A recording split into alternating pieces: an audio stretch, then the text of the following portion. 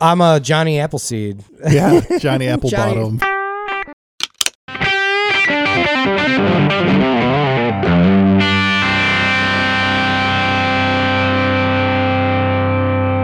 be Gearbuds, diddly-doo. Gonna be Gearbuds 2002. Gonna be Gearbuds 202. Gonna be Gearbuds 202. Pop, pop, pop, pop, pop, pop, pop, pop.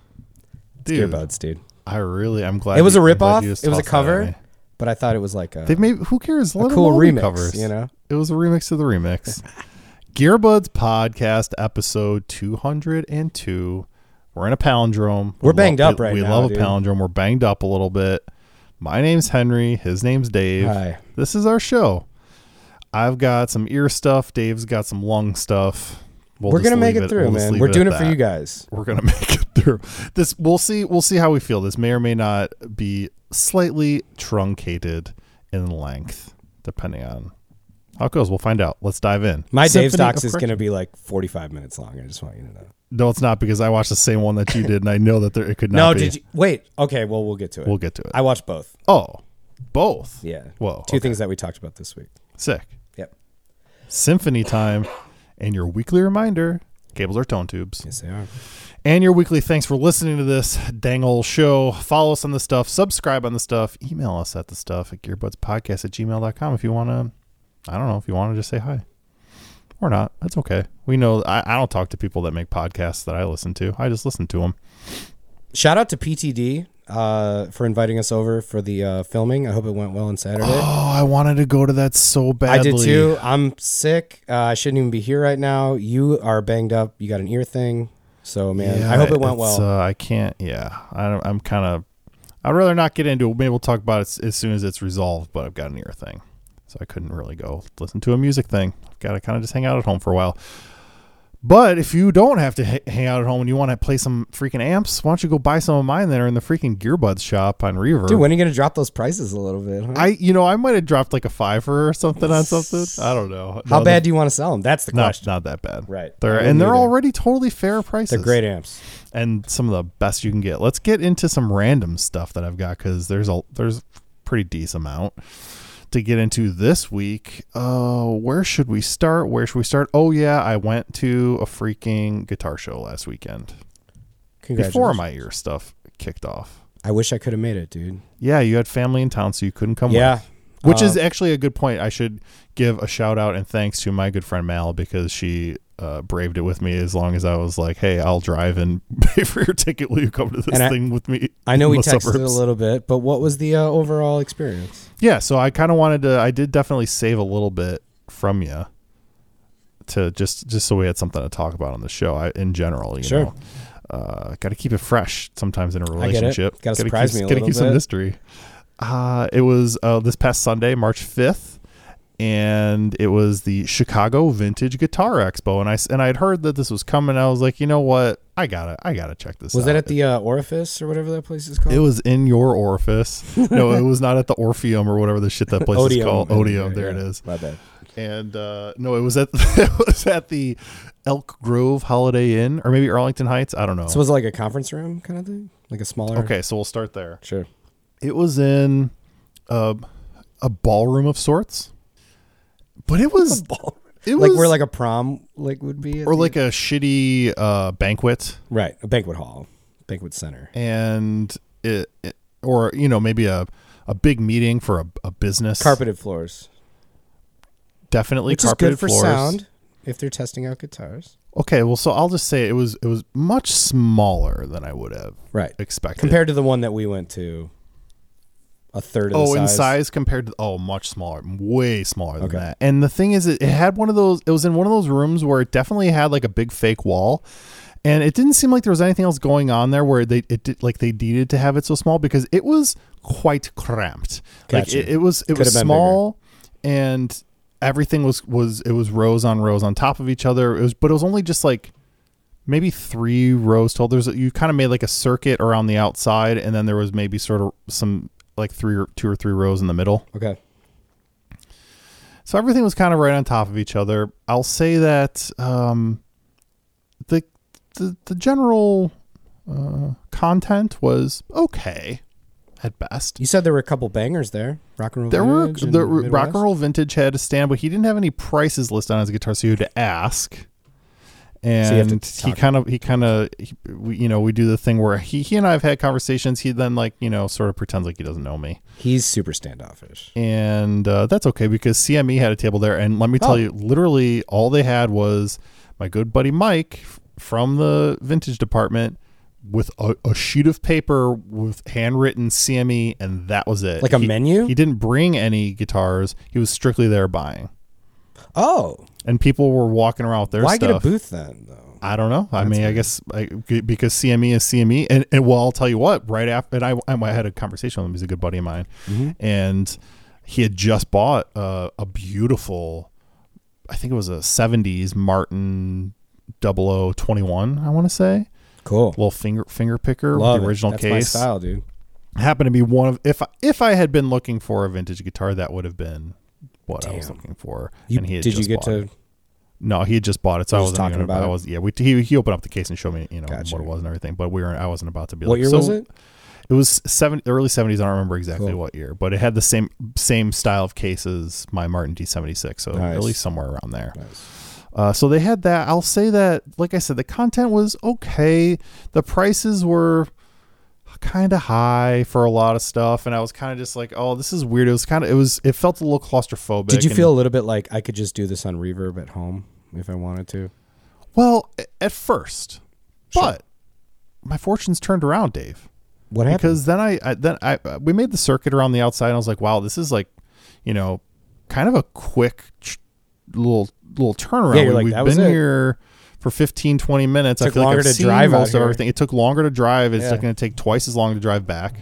But then I popped in, and so let me to take a step back. At going there, I was like, well, of course I've got my credit card and my debit card and everything, but like I've got about $1,000 in cash from other deals sitting around. I'm just going to bring that and sort of think like maybe depending whatever happens, like this is just sort of what I'm working with. Having cash is always a good idea. Yep.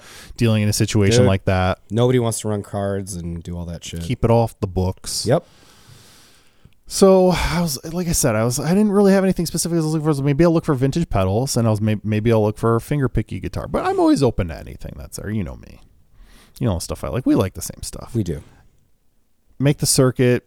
Saw a couple guitars. Didn't play anything. Had a couple conversations with guys. Like I said, I saw my buddy Mike, talk to him for a little bit. I was like, oh, I'm kind of bummed out. But I realized that we didn't really do those inner rows. Go down one. There's like a bunch of straps and tone tubes, not made by Tone Tubes, of course, but not genuine makers. Tone Tubes. But then I went down another one and I saw a table full of old pedals, and I was like, let's see what they got. That's always a nice little thing. Let's see what they got. Got to cruise by. Got to take a look. So walk over there, kind of, slow roll it a little bit. What are they seeing? And not showing my hand that I'm excited, because I was definitely excited about this table full of pedals. Dave, I got to tell you, it was right up our alley. I could have definitely spent a lot more money at this place, but I felt like I was just going to get out when the getting was good kind of deal, which we'll get to. They had old EHX, old Crybabies. Ooh, so you're talking they had some nice stuff. They had some old Fuzz Faces, but then also weird stuff too. It's kind of like kooky, weird, off the wall, maybe sort of Japanese, American brands, but mostly old pedals. And what did I notice, my friend Dave? A couple Dodds. Talking to the Dodfather over here. Out of the corner of my eye, I see not one, but not two, but not three DoD pedals. And they happen to be in my range of, early 80s to, original series through the late 80s. And you noticed a few specific things where they did the transition, and you said this is definitely earlier than it looks. Like you said there was like a Boost label.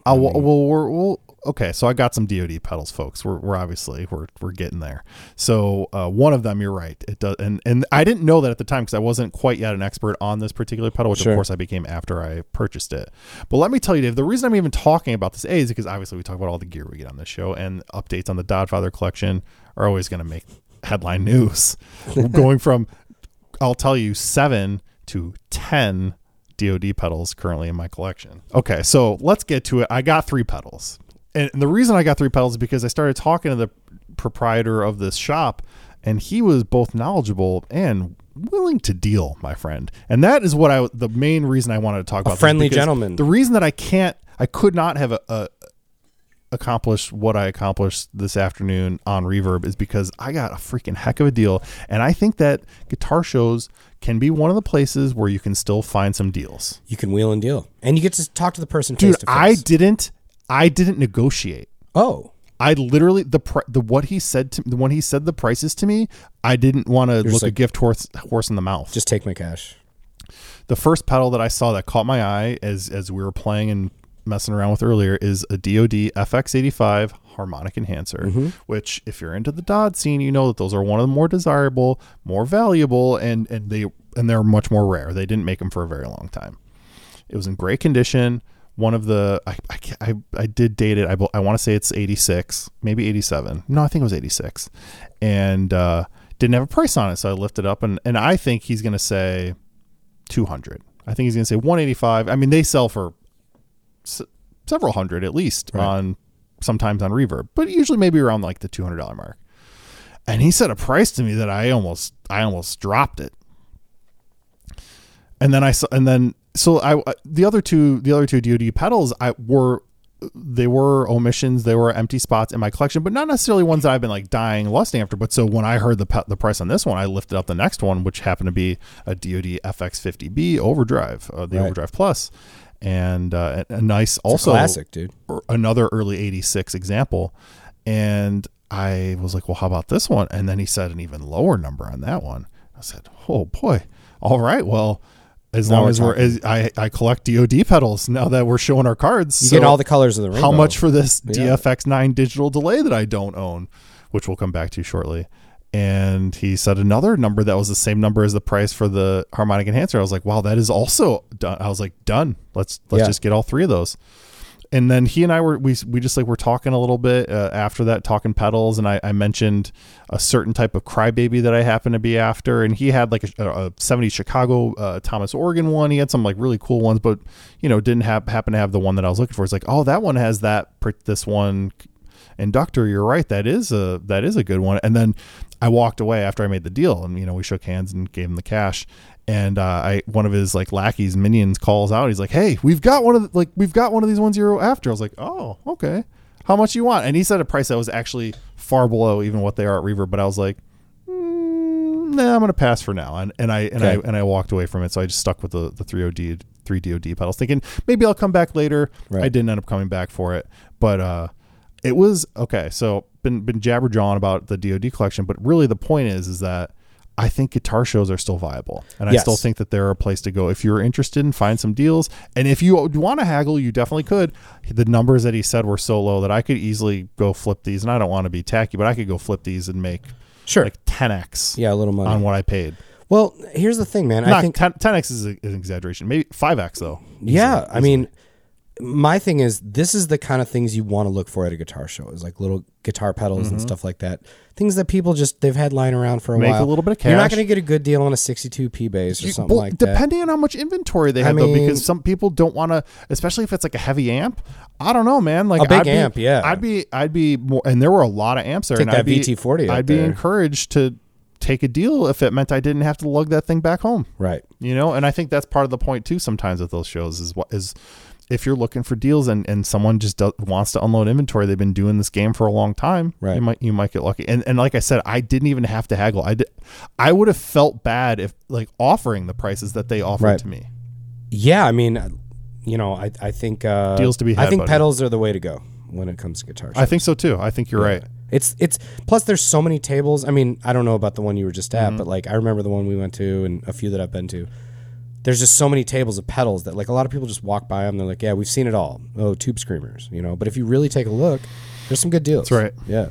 And I also think a lot of it pays off when you have a sort of a single, not to be singularly minded, but you have a certain type of thing that a lot about already. Maybe it's DoD pedals, maybe it's something else, EHX, whatever Boss pedals, I don't care. But you like kind of already know what you're looking for in some ways. It makes it easier to sort of target when you've got a big table full of pedals, and there's maybe a bunch of crap on there, but if you see that it's like, oh, I know that, and that's something that I like, that kind of gets you in, and you kind of maybe they'll suggest something else to you based on what that's like. Well, and I think buying a few at a time is the way to go too. Like package deals all day. Get a better deal. Yeah, that's right. Absolutely. How about 75 for that instead of 50 or instead of 100 if I get these for this? Things. Yeah, exactly. That's awesome, man. Yeah, I got pumped when you sent me that photo. I know. Got some nice deals, dude. That's gonna have to be the cover photo for this year show. Let's keep it moving. I'm getting a little. I know. I'm like antibiotics. This is gonna be a short episode. I'm calling it right now. We're gonna breeze through a couple things, but they are updates to things that we've been talking about. Cool. First one is that we have been following this Gibson v. Dean lawsuit situation. Okay. Is there updates? And there is an update, even though we kind of thought it was over. I thought it was over. I thought they settled. Yeah. Well, so originally, basically the deal is Gibson came after Dean for Dean selling a bunch of their shapes and also using basically like the same or similar names, or like it was the Flying V, Explorer, ES, and SG body shape trademarks, as well as the Dove Wing headstock design. So after this was all handled in court, Dean was told they were ordered to stop producing their V, their Z, and their Grand Sport electric guitars. A few months later, Gibson's like, yo, courts, Dean is still advertising and selling these guitars. They just didn't give a fuck? I don't know why. Maybe they had already paid for that stuff, and they're like, we have to get Dean this says that they were dealing with turnover in their leadership with the new CEO and blah, blah, blah, making excuses. It was a mess. The court's like, you are probably going to have to owe money now. You messed up. So they messed up. I guess. It turns out their then CEO was sued for alleged embezzlement. So it's it's not settled if that happened or not yet. So that was part of why this was when all this was going down. A little spaghetti style. Gibson must reportedly now show the court what the financial impact of this would mean to them, right? So like they have to somehow invent a number losses. And say like, because they sold this many and advertised this is how much we think we're damaged, and then that they're going to go back to the courts, tell the courts, and then the courts are going to determine how much Dean owes. Do you have an opinion on this? You have to protect your trademarks.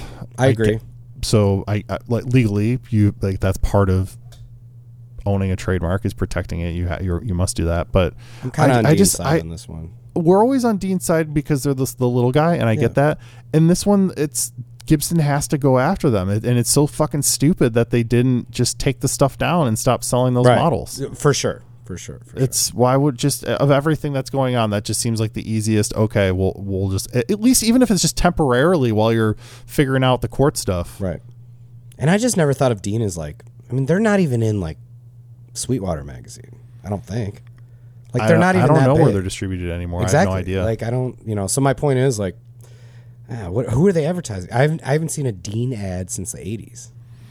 I guess they're advertising somewhere because Gibson is showing the use of it. Well, they have people who are going to go out and look for those things. Now they have to. Yeah, that's unfortunate. Sucks. One last thing in this section here, just got to mention because it did happen, even though it's a bummer. We got to say rest in peace to Leonard Skinner guitarist Gary Rossington. Passed away this week.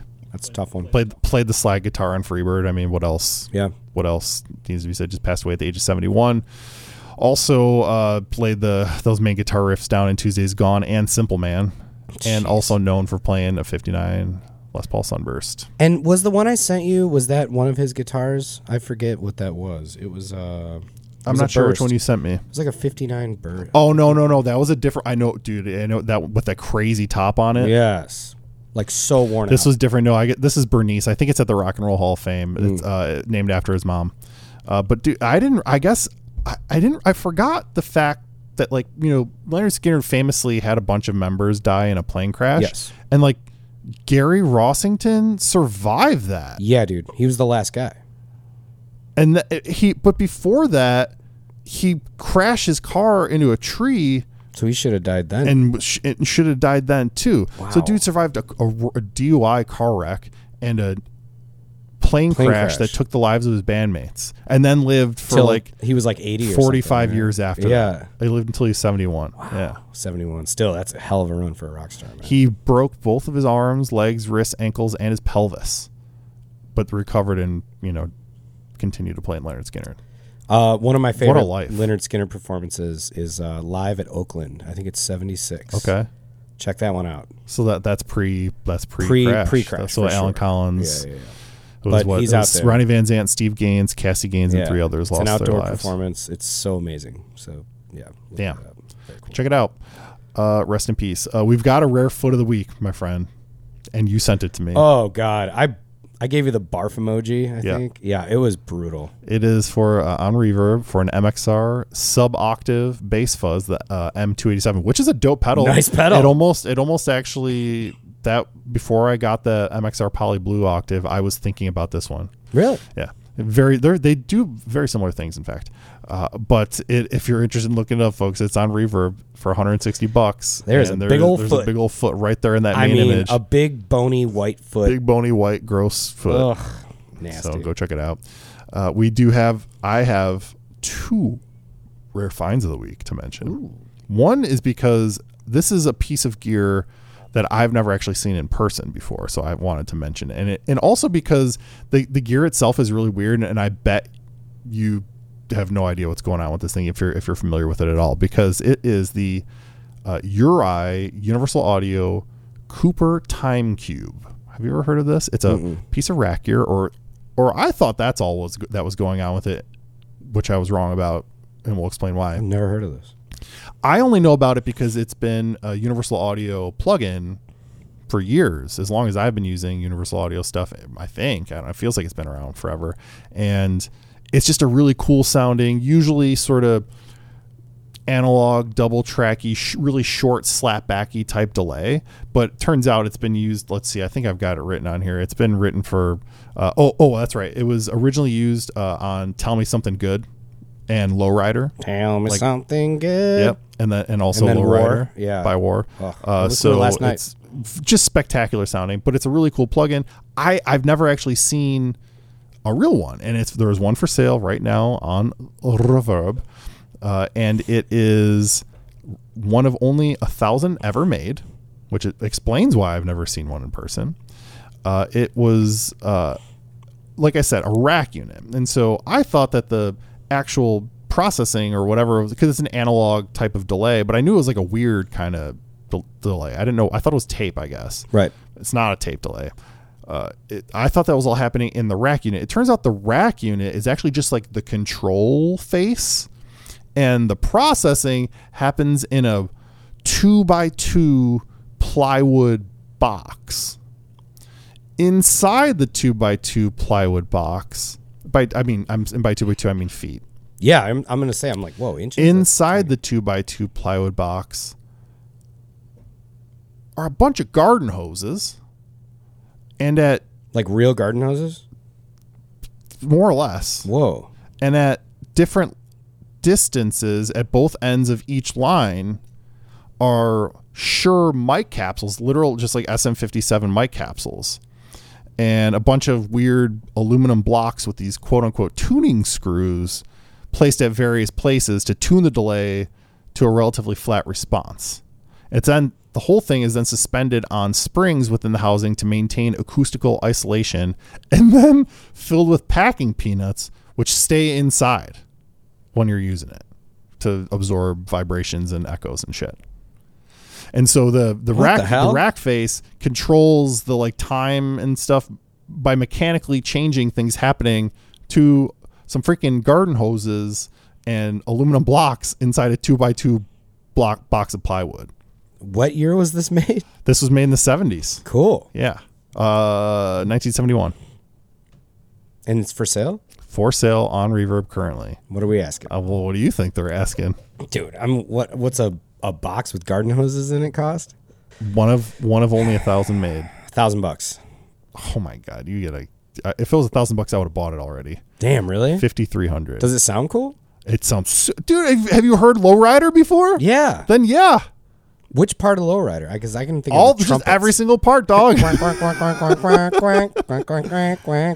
It's used. It's mostly used, like I said, to sort of like thicken and double sounds and like a Cool. slap back. So it's like a cool studio piece. Tick. Not like that. It's more of like a, yeah. Would you say they were asking on it now? 5,300. Damn, dude, that's not too bad. I mean, if you had a studio, That'd be pretty fucking sick. It's for something that rare. I bet my life that it's going to go up in price. You know what I mean? Like that is going to appreciate in value beyond even 5,300. Is it gone? No, it's still there. Ooh. Yeah. 4 bones. I just feel like it's something that maybe not a ton of people know about, because I only know about it due to the Universal Audio plugin. You know?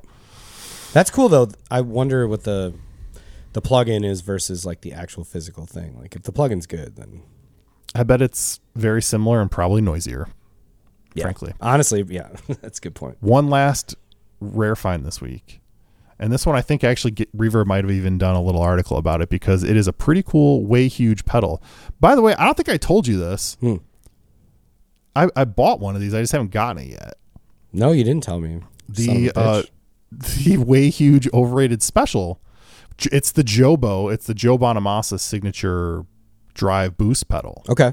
Well, this is something that it's not available for sale anymore. It's become more rare and frankly a lot more expensive. And I bought one, actually Dan Liu. I bought his and I just haven't gotten it off of him yet. Shout out to Dan Liu. Before they actually made this overrated special, did I say overdrive special? I meant to say overrated special. Yeah, before. no, you said overrated. Okay. Yeah. Before they made the overrated special for Jobo himself, they made a version that has 2 of them in one box, and it's got some sliders instead of some knobs. Right. And they called that the Double Land Special. Well, Jobo's actual version of that is for sale, was for sale and has recently sold on Reverb, because he sold his prototype. It was used at NAMM exhibits, artist relation events, and then that was his pedal, signed by him himself as well as the members of the Way Huge team. So what's interesting about it is that when I first noticed it, it was at a much higher price than what it eventually sold at. So I'm going to give you 2 options to guess. I would like you to guess what it was first listed at. Can I get a multiple choice? Jobo's double. Okay. Yeah, let's do that. We'll do Jobo's. We'll do the original asking price for Jobo's Double Land Special, then what it eventually sold for. All right. So multiple choice, you get 3 choices. I'm going to go, I'll just always start with the lowest number to make it easier for us to remember. We'll do 10, 20, and 40,000. Holy shit. Asking so price. It's somewhere between that. I got to say the middle one for sure. 20. It's only 10. Okay. Just trying to mess with you. No, that's good. I'm glad you did that. Now I said it was original asking price and then sold for much less. Damn, that's so now that you know that, I'm going to make you guess. Know that it was originally $10K. What do you think it eventually sold for? Oh Jesus, 40, 55. Wow, that's still a lot of cash for that's a pedal. A lot of coin, baby. That's more than a Klon. Actually, although I don't know, Klons are getting up in that. I heard they were $500,000. $500,000 first one ever made. One last thing to get into real fast, because I think you might have actually checked this out too, and that we've got something for Gear Jail. Let's send them in, lock them up. Well, at least give them a fair trial. Fair trial. Here it goes. Judge, jury, execution. Sweetwater Rig Builders. I didn't watch it. Did you watch any of it? No. Okay. Because you already kind of like shitted on it. I wanted you to watch it because I wanted to see if I was just being crabby about it too. But here's the thing. Yeah. I get it. Like, duh. It's obviously just a half-hour advertisement for the of course thing. You know, it was. So it's if y'all haven't checked it out yet, Sweetwater released a YouTube show called Rig Builders Episode 1, where they had 2. I mean, I've never heard of these people, but who they sort of referred to as like, you know, semi-famous up and coming kind of gear YouTubers, right? Participate in a game show against one another at the Sweetwater facility in Fort Wayne, Indiana. It's a skit. It's a whole thing. And so it's half-hour episode. They do these like different games where it's like each guy, the one guy he's definitely real into metal. He's got like his channel's all about him like playing a bunch of different metal type heads, I guess. Which they're hitting their demographic, I think. You know? Sure, we'll check it out. So it was this guy, and then there was this other guy who seemed much more into like weird, crazy boutique-y guitars and like jazz kind of stuff almost. And then they're like, okay, your challenge is going to be you have to use the Sweetwater website to make the best country guitar rig. And were they just like, duh? They were both like, oh, well, neither of us know anything about that. Come on, what a setup, dude. Then it was like, okay, well, good thing Sweetwater has such a good website. And they went to the website, and then it was like, oh, wow, didn't Fender you know Princeton. it? No, it was like, right here on the front page, there's a buying guide for how to select a country guitar rig. I'm going to reference that. Oh, you know what? I still have some more questions.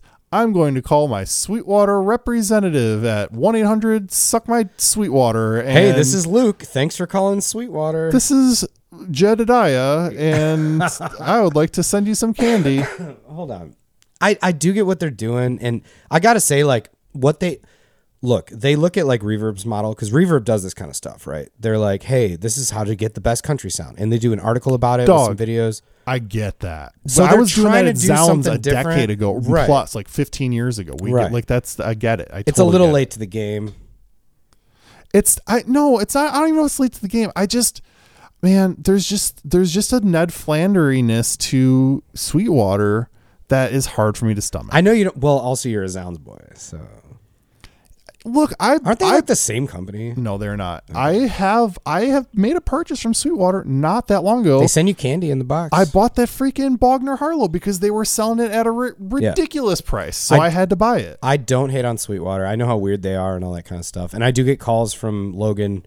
Shout out to Logan if you're listening. I appreciate it. It is weird on a Tuesday afternoon to get a call from a representative being like, "Is there anything I can help you find?" I'm like, "Dude, come on.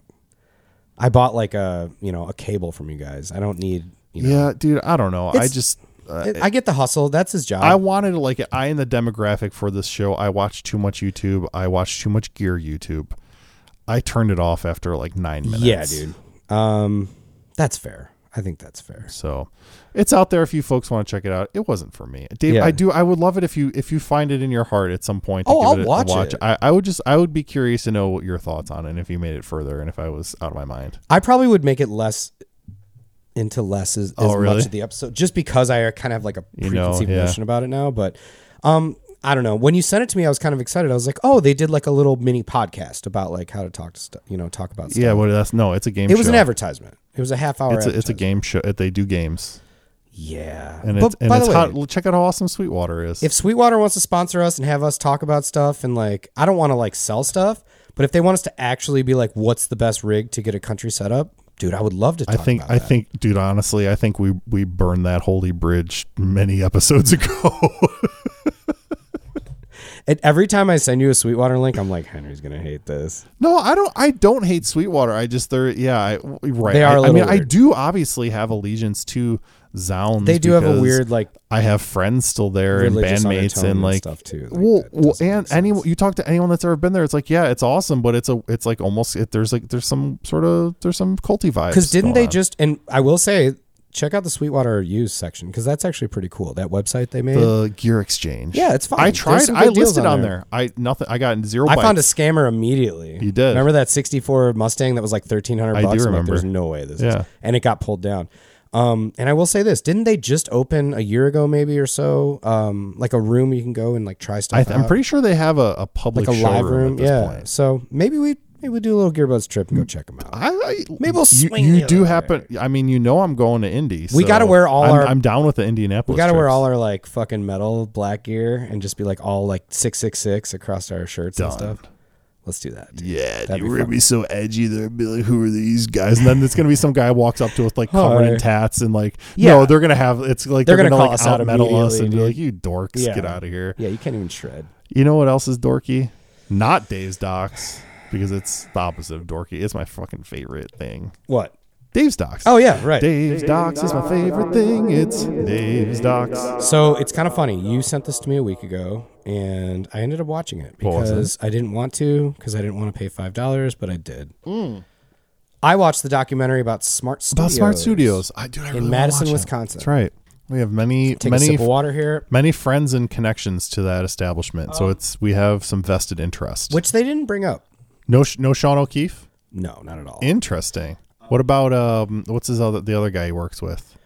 So, well, it's Butch Vig, obviously. Obviously. And then there's the other dude is I wrote his name in There's another guy's name, and he's also has some friend connections. Steve Marker. Oh no, that's not what I'm thinking. Well, Butch and Steve were the owners. Okay. So I thought it was taken over by someone else eventually, but anyways.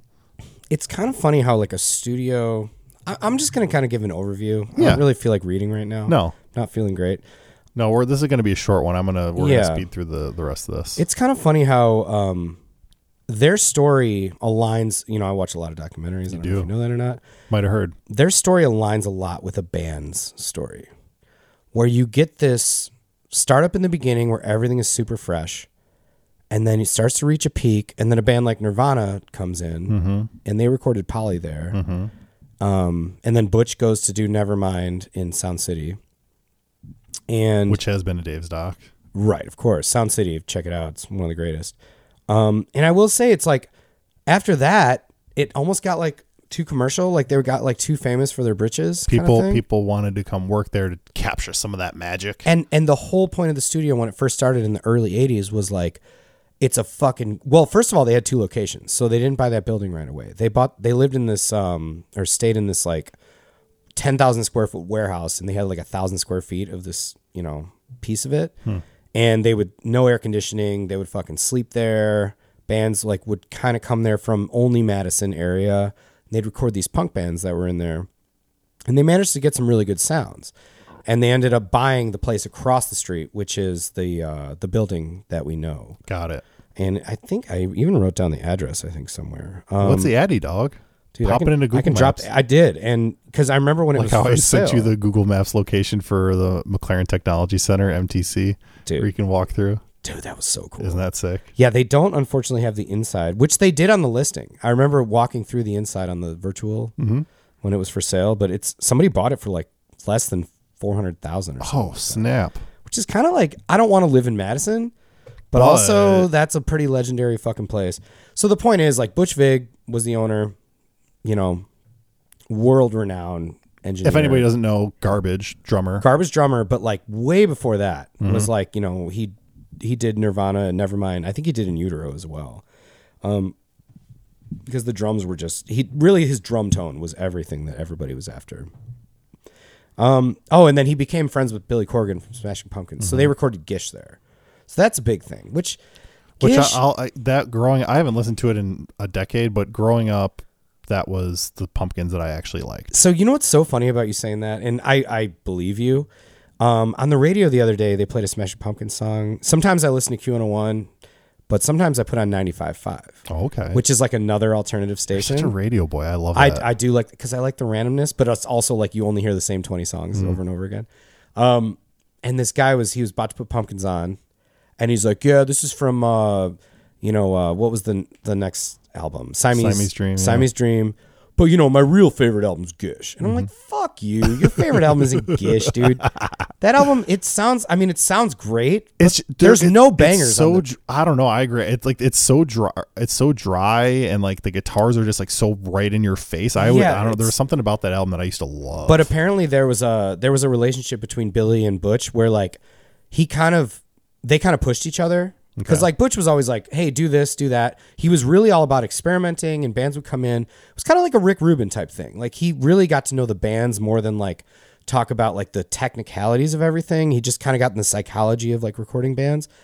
And Billy pushed him to be like, we want to sound exactly like this. And then he's like, well, I can get you to this far. And he's like, well, I can get you this far. And they wouldn't compromise. And it was almost like a battle. That's collaboration. That's where the cool stuff comes out. It was collaboration, but also not agreeing on anything. But they became like friends out of it. Yeah. You know what I mean? So it was kind of a cool steel sharpens steel. Exactly, dude. So, anyways, I don't know. It was pretty good. They closed in like 2010. Something like that. Wow, it doesn't seem like it was. No, I think it was 2015. But in 2010, things started to get rocky because they were so famous because of Butch Vig. He was on the cover of magazines and like all this shit. Well, of course. And did Garbage do their records there? Garbage did their record there. The first hit. But that record? didn't like. They didn't really talk about that in the doc. Like that didn't change anything. And Shirley Manson was in it. Like talking. By the way, about who made the doc? I have no idea. It wasn't one of like my. But it wasn't Magnolia Studios. But I mean, it wasn't like someone from an insider perspective or something. I don't it was think like so. An outside company. I was like, hey, we want to make a documentary about this. One of the things I wrote down in my notes was this made in 2005? Okay, so it seems old. It seems old. And even like the miking and the camera, cameras are like fuzzy. Like it doesn't seem like new. Maybe it was. And they didn't release it until 2016. It was when it actually came out. So maybe they were sitting on it for a long time. Which was funny because when you sent it to me, it was like a new article about it. Yeah, there was an article, and then I found it on YouTube. Yeah, and then it got pulled. So I don't know what happened, but they must have they took more time to like release it. I think. Mm-hmm. I don't know how all that shit works. I'm not in the film industry, but yeah, it was cool. I mean, sound a little lukewarm on it. I didn't love it. I want to say this: Butch Vig, to his credit, he got criticism at the time from Steve Albini. Oh, beautiful. And you'll like this. Steve Albini said he just wants every band to sound like the Beatles. Huh. And Butch goes, there's some truth in that. So, in a way, what Butch Vig would do, he would help produce bands. They would come in and he'd be like, he wasn't afraid to be like, all right, I know you guys think you're this raw band, but come in and like maybe double the chorus, maybe add some harmonies here, maybe do this. He wasn't afraid to give a band a little pop sensibility because he knew that is what production. I mean, which a lot of engineers can step away and not do that kind of stuff. Well, that's the difference between Steve Albini and Butch Vig. Steve Albini would be is an engineer. He's like, hands off. Do whatever the fuck you want. Like, yes. if you want to double it, you can, but I'm not going to tell you I think you should do anything. I had a friend who personally worked with Steve Albini, my bud Char, and he was like, if you asked him a question about a solo, like, did that sound good? He wouldn't respond because he's legally you're not paying him to do that, which is okay. I mean, come on, we're all here together. Like, just give me a little something. Well, that's his thing is he's like, I'll get the best sound of the version of what's happening in front of me, but you make your own decisions. Yeah. Where Butch Vig was more hands-on, and he never told bands what to do, but I think he had a vision for every band that came in. So that's kind of to his credit, pretty cool. I would say the documentary is really about the studio, but it's also about Butch Vig and kind of how he grew up and like when he was 8 years old, he was like taking records and or 13 or something. He was taking records and like recording them onto cassette from a record, and then he would resynchronize like all the parts. Like he would cut them up. Oh, cool. So he started like remixing chopping and looping, chopping them up, looping stuff, adding effects when he was really young. And that goes into how they actually made money around like that 2000s era. They started remixing. I think they did that. There was a House of Pain song that they did. That was Jump Around? No, not Jump Around, but it was like they remixed. I thought I wrote it down. Yeah, I guess not. But there was basically like it was like boom, shalak lock, boom, pa-down, boom, shalak lock. That sounds vaguely familiar. It's a House of Pain song that Something he remixed. That happened in the 90s. His version of it is more famous than the one that they cool. had on their album. So that's kind of his thing. So it's kind of cool how I went full circle from like him being a kid doing that to like this, making a career out of that, and then being a drummer in a famous alternative rock band. Yeah, and then the Garbage thing they didn't really talk about too much. Yeah. It was kind of interesting because I thought that's where I know him from. Sure. But there were some good gear spots. He played in a band called Spooner. Okay. With the other owner. I think the other owner was a guitar player, but he also was like the roadie. I think he would just like come into gigs and like help out. And so they were the ones that opened the band. There was a nice Fender Jaguar they kept showing, which I really liked. That Spooner had. Early 60s? Yeah, like a stripped one. Kind of like the one I had that I sold. I still, if I were to ever take another dip into the waters of old Fenders, I think an old Jag might be. I know, but you and short scales. I like the short scale thing. I feel like I wouldn't actually play it. Yeah, but I would still want. You'd look at it. Gibson scales are shorter than Fender scales. It would look nice on that wall right there. Dude, what wouldn't? I've got a couple pieces of art that I could throw up there. I was actually thinking about, but I'm moving out of this place. I'm getting out of here, so I'm not gonna do that. Anyways, let's finish this Dave's doc up. So the guest spots, I will say it's worth watching. Okay.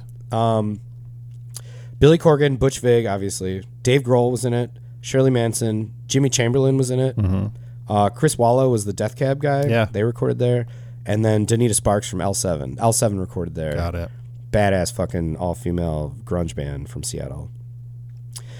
I liked it. It was a low-budget doc. It didn't feel like they could have done a better job, I think, overall.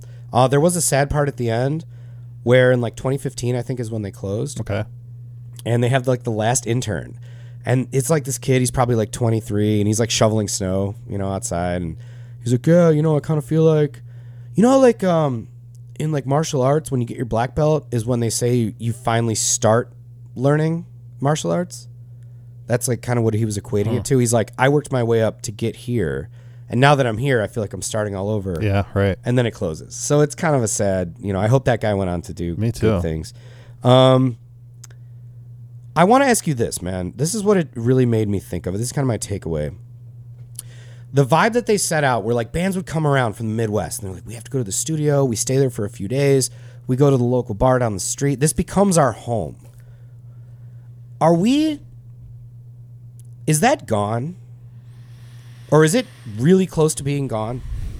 I think right now it is, but it doesn't have to be because, Airbnbs exist and those are affordable. So with the way that I think that it might not exist to the level where there's a dedicated studio, but you could rent out a space with, mobile recording gear and go stay somewhere and isolate yourself in a certain kind of way or immerse yourself in a different kind of environment and still do cool recording stuff. But I think that exact scenario, the idea of though this building is we capture magic. Right. It's a lot like the Sound City documentary, which we've talked about. This building captures a magic because of the walls are harmonizing with everything that's been going on, and you feel ghosts in there in a way, and like that kind of idea is kind of like gone. I mean, we have Abbey Road still, but few and far between. I do think that era is mostly gone. And that kind of bummed me out at the very end. I was like, man, like where bands would get excited, dude. We don't have. Here was the other cool thing about that doc, and we'll wrap it up. But like, he was like, dude, bands would come in with like no money. They'd be like, we have $100. What can we do? And they're like, we'll record you guys. Like, we would take anything. There were bands that like didn't even pay, and they, they're like, yeah, we'll pay you later or whatever, and like it just never happened. And they weren't shitty about it. They were like, dude, this is what we get to do every day. Now, I don't know how those guys actually had money to do this, but also at a time where maybe the rent was $50 a month or something like that. It wasn't like a crazy expense, I guess my point is the Destination Studio thing it's kind of sad, like my band, we like to go record. We went to a real studio in in September, sorry. That was like it was really fun to go there and do that. We didn't have to do that. We could have done the whole thing at our practice space. Of course. So I guess like going to these destination places, I just don't want that to completely die. I don't think it's going to completely die. It's definitely different. I don't think what you saw in that documentary is probably ever going to come back, or if it does, it's going to be a while. Where bands would come from Seattle because they heard a demo tape that this band put out, and they're like, "Fuck, we're going to drive up to Milwaukee or Madison." And that's a bummer because again, it's what we're sort of touching on. It's the ghosts in the walls. It's also getting out of your comfort zone and going somewhere different and capturing something in a different space physically, right? Even just from where you live, know. So yeah, both of those things are gone. I see the value in both though, so I hope that there is a way that we can kind of I just reimagine that. I want that to keep going somehow. Maybe it's a way that we haven't even thought of Dave, yet. dude, I got it. You and me, we need to have a little Gearbuds retreat. We go record this somewhere else and see what happens. Yes. Go take the podcast somewhere else. We've had a few. Go do it at Abbey. Yeah, let's do it at Abbey Road, see how it sounds. Good one, man. Can I get a totally arbitrary rating? Dude, I honestly didn't write one down because I was in there. I'll give it a 7.5. Okay, yeah. 7.5 tape decks. I don't know. It was fine. Honestly, I wish it was like a newer doc. Like I wish they would have redone it in like 2021 and added some stuff to it. We talk about it a lot. It's the development of documentaries is really accelerated with modern times. They've gotten better. All right, so here's the deal.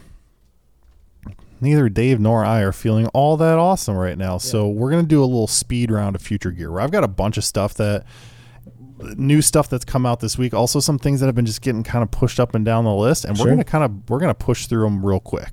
Let's try and knock as much off this list as we can right now and see what happens. And there's some good stuff too, and I'm excited for about at least the first couple of these. So, first one, big news. New freaking Mesa Mark amp came out this week. We were talking about the Mark II C+ plugin that came out last week. Classic. This week, the Mesa Mark 7 amplifier was announced. And if you're a Mesa fan, you might be thinking to yourself, Dave, well, wait a minute. Wait a darn minute. The last amp that Mesa put out in the Mark series was the Mark V. Right. Where'd we go? Where's the 6? Right. Well, Mesa believes they've taken such a big leap with this one that the 6 was a full-on prototype, and they jumped all the way to number 7. That's kind of cool. And they're advertising it as 9 amps in one, a quote-unquote greatest hits collection of the most iconic and recorded boogie sounds in history. It's like a super digital thing? No, it's all analog, brother. All tubes. Really? Oh, yeah. So it's what they refer to as having distilled Randall Smith, the original Mark designer, his 50-year career in visionary amp design. So it's got the full range of sounds from the Mark series history. You know, you can dial in everything from clean to crunch to super nasto distorted, all the way up to this new Mark 7 mode, which is obviously what the name of this amp is. But it also has, which they haven't really, I don't think they've ever put in a Mark amp before, the 2B setting. So basically there's 3 channels. Within each channel you can select between 3 different sounds, or I should say among, I guess. And some of them are really high gain, some are clean, so you can dial them all in. One of the really unique things about this that I think is super cool is that you can have each channel foot switchably do different things with different cabinets, and each channel has its own separate output if you want. So you can have it go to different cabs. You can have it's got built-in their cab clone IR stuff, so you can go USB or XLR straight out direct to your recording device or front of house with it. It's super flexible in that, like, because you might want different output settings on a clean channel versus a really heavy distorted channel on a different cabinet, so you can really tailor that with this amp. You can use it just with one cabinet too, of course, but you have all the options you'd ever want. Every freaking demo that I watched for it sounds amazing. I'm excited about it. It's available as a head, a combo, and I think this is interesting in 2023, Dave, a rack head as well, similar to like the Kemper, basically. You think the racks might be making a comeback? I think they're kind of making a little bit of a comeback. Oh, a little bit. I mean, Mesa Gibson-owned Mesa is investing the money and resources to make a head in a rack version. So, damn, dude. I want you to guess. I'm talking a lot about it. Really cool amps. What do they cost? I'll tell you that the head and the rack head cost the same. The combo is a little bit more. Let me just go on the head. Yeah, 2,300. 35. Ooh, not cheap. Combo's 38. But you said that's an all tube analog. Yeah, and it's got all sorts of crazy. You can run multiple different types of output power tubes. I mean, there's like, a lot of features. There are, as far as this sort of thing goes. I'm not going to say Rolls-Royce because Rolls-Royce are each sort of handmade, but it's like whatever the top of the line production fucking supercar is. Right. This is kind of what Mesa's the Bugatti? Going for. I think that's not Bugattis a are production. those are also handmade. Maybe Porsche like a McLaren or a 911's a good example. A GT3 or whatever the coolest ones. The highest end. That's pretty cool. And as well, so I know Dan Liu has the Mark IV, I believe, and even that's a little too complicated, and this takes it one step further with all the options in the world. So you've got to be into the tweaking if you're going to be into the Mark Series Mesa amps. A lot of people are. I'm one of them. Really cool guitar was announced this week, and I know that I sent it to you as well. I don't know if you actually looked at it or not, because CME did a really funny video. The Gretsch Rally has had a reissue. So you texted me that, and I didn't look it up, but dude, you're going to be excited because it's... You had one. I had an original. Early 60s Gretsch Rally. I believe I bought that off Paul. Yep. And when you look at it... It's a beautiful guitar. Well, even compared to the original, it looks a lot like the original. It's the same 3 colors, which originally came out. I think I have it written down here. There was, 2-tone bamboo yellow. It was bamboo yellow, copper metallic, 2-tone oxblood with a walnut stain, and then there was rally green. And that was what I had, was the rally green. And those are the colors that they came out with. Now, you might be asking yourself, what makes a rally different from like any other Gretsch guitar of the period? Sure. Well, the original, they were hollow guitars with single coil Hylotron pickups. One of the other sort of weird, really strange things about them, and mine, this was already disabled by the time I got it, but it had this like strange built-in treble boost circuit with like a battery and shit. It was basically like the first onboard powered electronic bullshit, but sounded bad. I will say those things that I just mentioned, almost none of them are present on the new version of this guitar. So they look like the Hylotron pickups, single coil, but they are actually humbuckers, and they have removed the tone boost circuit. They still kept the cool racing stripe on the pick guard and the truss rod cover on the headstock. And here's what I think might be the coolest thing. The coolest thing about this tasty situation. Yep. these guitars are part of the what's called the Streamliner series. That makes them affordable instruments. Right, because they're made in Korea, I believe. I believe they're Korean as well. And they have sort of updated them in other ways a little bit. So it's a 6-inch arched maple body, chambered mahogany center block, so it's not fully hollow. It's got a Bigsby on it, which is dope.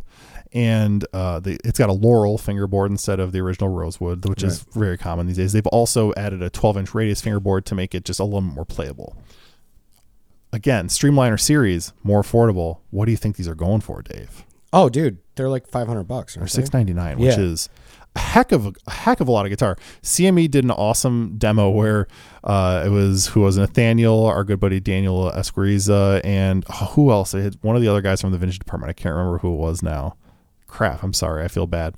But all three of them wore racing suits. Oh, cool. And like racing helmets. Nice. And then did like some playing on them. Yeah, I have a love-hate relationship with Gretsch. I own one of their ukuleles, which I love that ukulele. It's awesome. Isn't your acoustic? And my new acoustic, the Jin Ricky. Yeah. That you've melted the I took the pickguard off, and it looks yeah. way better. They're owned by Fender. Mm-hmm. And so, there's a little bit of quality control there. I agree.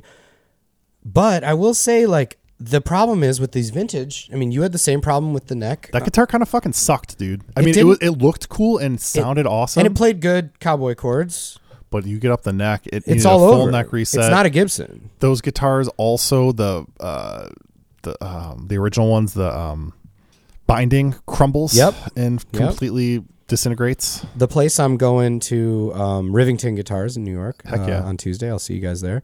They have a Rally green, just like the one you had on their website, and it's like $3,500. Yeah. I'm like, bro, these guitars aren't worth that much. Unless the work's already been done. In fact, which is funny because I almost traded my Rally to CME, and they're like, "No, we basically like don't want to deal with the having to because resetting those is a pain in the butt." It's it's $1,000 job or something like that, or more, possibly. So the whole point is, like, on paper they're great guitars. I would rather have a reissue because I have a feeling they fixed the neck issue with the new ones than the old ones. I kind of feel the same. The pickups are part of the mojo, though. I might want to get an old set of those high-low-trons and put them in there. Could swap some old ones in there. Because those single coils. And in fact, even you and I have jammed. I remember back in the day, this was even pre-podcast or maybe early podcast right days when I started, had that. Yeah. We were jamming in the space, and I remember how good that thing sounded. But then as soon as I went up the neck, as soon as you go up to the 12th fret, and it would start to get out of tune and stuff. Yeah. That's cool, though. I would like to try that. They're very cool guitars. I cannot wait to get my hands on one. Let's power through. Real fast. Walrus Audio, super cool new delay pedal came out this week called the Fable. It's a granular soundscape generator, they call it. Basically, what they did was stack 2 DSP chips in a row, and I want to read this part because I found it crazy. It's so it's a soundscape generator. Like you plug into it, and it was kind of doing what I was having you do with that Walrus pedal earlier, where it just like adds a bed of craziness underneath what you're doing. But I find this pedal seems to be like that one sound, but pushed really far and a lot more tweakable and usable maybe. What's interesting about this one is that it has 2 DSP chips. So you run your guitar signal into it. It then runs it through 2 separate effects in series, which you have knobs to control. Then the signals are then run back through both DSP chips again before going through the output. So like it really stacks wild delay granular craziness on top of each other, one after the other, over and over again to create these like I watched a couple different demos, including, I've got to say, Walrus does an incredible job with their demos. They did a full band demo where they put all the different sounds in context with and then showed you drums and then showed you the settings for the pedals that they were using at the time, which I think was I don't know awesome. why more people don't do that. It's got bypass and tap up, no presets, which could be my potential bother with this pedal because you're going to want to create a lot of different sounds with it. $299. Damn. Available now. Walrus is awesome. You sent this to me. Really cool. Don't have a lot to say about it, but if you're into this sort of thing, it looks awesome. Bergantino came out with an amp and a pedal sort of deal. Yep. Another one. Another one. And all the demos sound amazing. $699. Super affordable. Bring it to the gig. Great company. Really nice guys. Yep. Shout out to Bergantino. GFI system. You folks might want to do a little more research on this one because I'm not going to get super deep into it. But they came out with this really cool. It's called the Duophony, and I wanted to mention here because it's total Future Gear material. But it's one of those pedals, and we've talked about them. I've had them. You've checked them out. You even have similar things where it's like it's a loop pedal where you can sort of like loop in the way, not like a loop where you're hearing the same signal over and over, but a loop where you're switching or blending signals together. It's one of those, but it does stuff that I've never seen one do before with like XY controls. And again, Dave and I aren't feeling good. It looks really cool. It's got a rotary touch slider on it that you can put in multiple effects loops and then control it with your finger, almost like a Chaos Pad kind of deal. Super incredible. Those are available right now. They're in like the $300 to $400 range. Go check them out if you're into that sort of thing. This one's funny, and I've got to mention it as a fan of Ola England. I used to watch his YouTube channel. I don't really so much anymore, but he's known for, he's a Swedish guitar player who started Solar Guitars. He has been in a number of famous bands, including At the Gates. His band was The Haunted and something else. He's pretty well known in the metal world, especially in the YouTube world. In fact, he was I saw him at the NAMM that you and I went to together, and I took a selfie with him, and that was the only person that I did that with because I was like, dude, I'm sorry to do this, but like, I really like your channel. And he's like, right on, man. That's really, I remember that. He has he has a segment which I guess still exists on his channel called Will It Chug, and he takes all different kinds of pedals, amps, guitars, whatever you name it, and like puts a timer on the screen and like it's like how long until he can make it chug, which like is chug, a palm muted chug sound. Fuck yeah. He now has come out with what is called chug pedal. The chug pedal. Up, I swear to God, that's pretty cool. It's designed in that. So we've talked about this a lot on this show. It's designed to be like a true preamp instead of being the type of pedal that you run into the front of another amp. This is the kind of pedal that you would either run to a separate power amp or in the effects loop of an amp and then run directly into it so that you're bypassing the preamp of the amp. Right. So it's designed again to replace that front end. It doesn't have any cabinet sound, so likes to be plugged into a power amp and run out to your cabinet of choice. It can also run into your any sort of cabinet IR loader sort of situation with your computer or pedal, however you want to do that. It's a great feature. I will tell you that the pedal does chug. I watched the demos of it. It sounds awesome. What does he play? What's his guitar like? Does he use the same guitar for all the demos? Well, so he owns a guitar company called Solar Guitars. So it was all the. Is it like a 7-string though, or something like that? He does 7 and 6 in the demo. But I think he plays both. He's mostly known as a 6-string player. But it's some drop tuning like metal. Not necessarily. Really? Like he does. I mean, he does play drop tune stuff. But yeah, he does the whole gamut with it, and it does sound like a chug on even a standard tune guitar. I feel like you can do that with your hands though, right? Like. In some ways, but the pedal, it adds. I was just going through this. Like that's why I bought that EVH head, was because I was trying to get the like chug sound with a pedal and an amp, and I kind of failed. I didn't really like any of my solutions, which is why ultimately I was like, you know what, I just want to get a high gain amp. Maybe this pedal would have. Damn. Maybe if I had tried this before, I would have had to get a whole new freaking amp. Exactly. But it also, again, run it into the front of your like an interface. Yeah, use a cabinet emulator, do all that sort of super stuff. Cool. Whatever. $199. Not a bad price. Not a bad price. Last thing we're talking about here, because I know that you're familiar with it too. We're gonna close the show on this, buddy. All right. A new Fender Signature bass amp came out. Yeah, it did. Our boy Clayton. Our boy Adam Clayton from U2 has the ACB 50 bass amp that was just announced and released by Fender this past week, I believe, right? Yeah. This was funny because it spawned a whole discussion of like, are there signature bass amps? It sure did. That's where we're closing this. So this amp itself looks like a hot rod. Yeah. Which I think cheapens it, frankly. I think it's kind of a cheap look. When we get to the price, yeah. Exactly. And in many ways, I would consider this to be the Fender Ampeg flip top. It's like their B15. Sure. But in like a more of like a walkable combo sort of, well, not walkable because it's probably heavy as shit. It's going to be heavy as shit. So it's got 2 channels. One sort of more like a vintagey kind of channel, one sort of designed to be kind of more of a modern sound. It's a combo with a 15-inch speaker. It is neodymium, so that's going to be lighter than your standard flip top kind of deal. Volume, treble, bass for each channel, and then there's a middle knob and a 3-way adjuster also available on the first channel, which again is pretty much like straight up Ampeg flip top territory. This is Fender's first ever signature bass amp. You might have guessed 50 watts of power. It's called the ACB 50. Is that enough to start? Look, in 2023, is a 50 watt tube bass amp? It's a 50 watt gonna get you tube there? amp. It's fine. I mean, I play through a V4B at the practice space, which is a 100 watt bass tube amp. And that's a head through. I run it through a 15-inch cab. What kind of cab did they say? It's a combo with a 15-inch neodymium. It is a 15-inch, yeah. Just like a flip top. No, I mean the answer is, look, if you really want to compete with like a real drummer, you're gonna have to start turning it up, and then it's gonna start overdriving, and you're not really gonna get there. If you watch the demo that Adam Clayton does, he talks about that, how this amp, like he plays with a grindy mid range, like he likes an overdriven bass sound. But if you're gonna, I think your point and where it's I agree, not a live. You're gonna need to supplement this with a second clean, loud bass amp. 100%. It's not going to have that pillowy bottom end that that's going to fill the room and shake the walls. And I think it's a great recording amp. I think it'd be great for recording or live if you can mic it and then also have a second bass rig to give you like maybe even solid state, like with a ton of that like clean power. Yeah, especially for the price. So let's get there. Yeah, we're talking $2,200, $2,199. Oof. I think it's a lot of money, dude.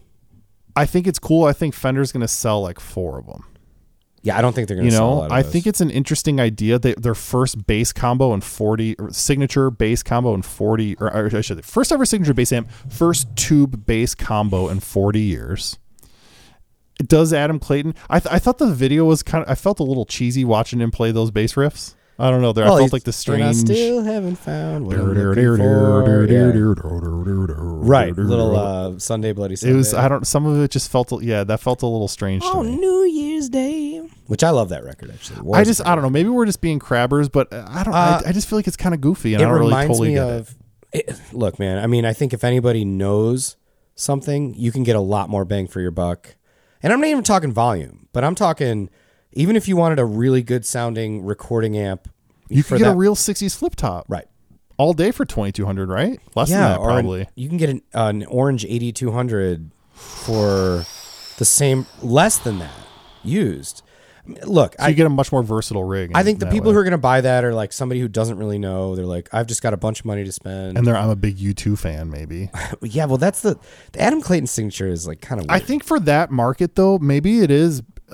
If you're only going to play at bedroom levels, you're not going to get the loud grind. So like maybe I guess as like the world's most expensive practice amp, it's fine for that. That's what it is. Which I've also played bass through a Princeton, and it sounds great too. Or your AC-15. My Vox at home sounds awesome. With absolutely. Bass. So the point is like, what are we doing here? Yes. I think you're making this for U2 fans.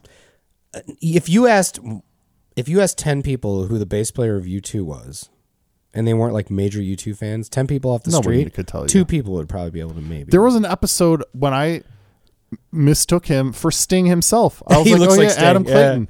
Yeah. Handsome guy. The bass player in The Police. You're like, what are you fucking talking about? He's in U2. Yeah.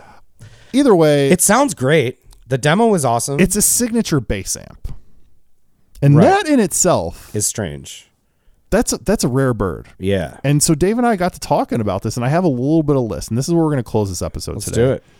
We've got a short list of what we could come up with as a signature bass amp. So let me start by saying that if we missed any that y'all know about, please let us know, because I would like to complete this list. But we only can't, I don't know. We'll have to come up with an actual number at the end. But let's see. I've got 1, 2, 3, 4, 5, 6. I could find 6 signature bass amps, like full on like if you Googled it. Doing some research. Right.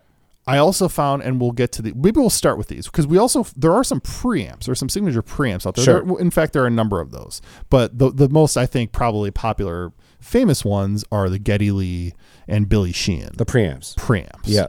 Steve Harris has one too, I believe. That was exactly what I was trying to come up with in my brain. I didn't have it written down Iron on Maiden. here because also Tech 21 has that. Which I deal. wouldn't be surprised if the Getty and the Steve Harris one were almost identical, like circuits. They're the same like footprint. They also have that clangy like ding ding ding ding. So You gotta have the clang gallop. delangs, dude. Okay, so let's make our way down the list. The first one that I thought of when I was thinking about this was Lemmy. Yes, Lemmy had that signature Marshall, which was giant size, and it was like a 4x15 cabinet. Yeah, and that it's like went a with 200 watt head or something. It was like that. very loud, very Yeah. tube, very distorted. And which is also like a rare signature amp. Like it's hard to find those. I happened to be at an NAMM many years ago when those were coming out, so that's the only time I've ever actually seen them. I don't think they made that many of them. Probably not. Now, Mark Bass has gone pretty hard on offering signature bass amps. They're the jazz boys, dude. Because you've got Stu Hamm, you got Randy Jackson, Hell and you yeah. got Marcus Miller. You pointed those ones out to me. So there are 3 Mark Bass signature bass amps, solid state, I think, maybe all of them. Does Mark Bass did they do any 2 power amps? I know they do 2 preamps. They did one 300 watt tube. Like, they did. It's almost like the Like an SVT? SVT. Yeah. Okay. They're very rare. And man, for a while I was watching one that was like under $1,000. I was like, I should just buy this thing just to like check it out. You're a Mark Bass boy. Didn't buy it though. So that's 4. Yep. And we found 2 more also made by a different, but 2 from the same manufacturer, being Ashdown. Right. And they have the first that I found, which I think is funny, the Shavo Odagian signature System amp, of a if Down. you don't know, System of a Down. Yeah. Wild. His all name people is that like do, right across it says the front. Shavo in big letters, and that's a tube amp. I bet that thing sounds rad. I bet it does too, Yeah. and it was expensive. And Geezer Butler, Yes. Head of Doom. Which is kind of funny to me because Geezer Butler himself will say that he was very unhappy with a lot of the bass tone that Black Sabbath recorded. So I thought that was kind of so cool. maybe now he fixed it with this new, because Right. I mean it's a newer head. Hey, if you know what you don't from like, Ashdown. you can make something that you like. That's 6. Did we talk about the, Okay, so 7, including Adam Clayton. and Deep Purple? The bass player for Deep Purple has an orange combo that is purple. Oh my God, 50 you're watt. so right. I forget his name right now. It escapes me. That came out not that long ago Yeah, either. it Okay, was a so couple that's years old. 8. And So that's 8 signature bass amps. So here's my point. That thing is like $400 or something. That wasn't like, that dude's not taking that shit on stage. No, it's the size little of that combo. Roland right there. Exactly. Yeah.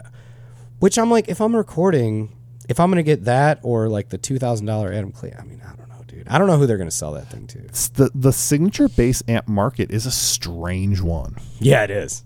And the bass world is out there. There's a lot of signature bass pedals, signature boutique basses themselves out the wazoo. Dude, you know what it is? amps, We're wild dogs, dude. We don't need a signature, man. or all of you just play fucking direct with That's the other DI thing. boxes anyway. Right. Like I like to feel the wind behind my legs when like I to flap your play. pants. I like to flap those skinny jeans, flapping in the big bass rig. A lot of guys just go. We get the Class D head, go up on stage, direct in, Little give me Gens some bends. monitor, little Gens bends, little Mark bass, set me up, dude. So it's a funny. I mean, but like, okay, let's just open this up a little. I know you want to wrap it up in a second. We're getting here. there. Signature guitar amps. I mean, what are we talking? Do you have a favorite? Can you list like 5 off the top Well, of I your happen head? to own one. Well, right that's there. that's a company. Yeah, but those were all that Okay. company came out of.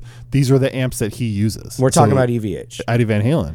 But let's talk about like signature amps that were from another company that like, can you list a few? Let's see. I can't really think of it. Sure, Marshall did all sorts of Slash, Okay. Clapton, Jobo, Kerry King from Slayer. Geez, I mean, there's got to be so many. Anybody of else? those. Let me think about that. Did like Mason never did it? There was, there's been Dave Mustaine. He did stuff with Marshall. He also did stuff with Crate at one point. Oh yeah. Even new players, Jared James Nichols. That dude has a signature Black Star amp. There's a bunch of signature Black Star. Let's say signature Fender guitar amps. Also Clapton. Also Jobo.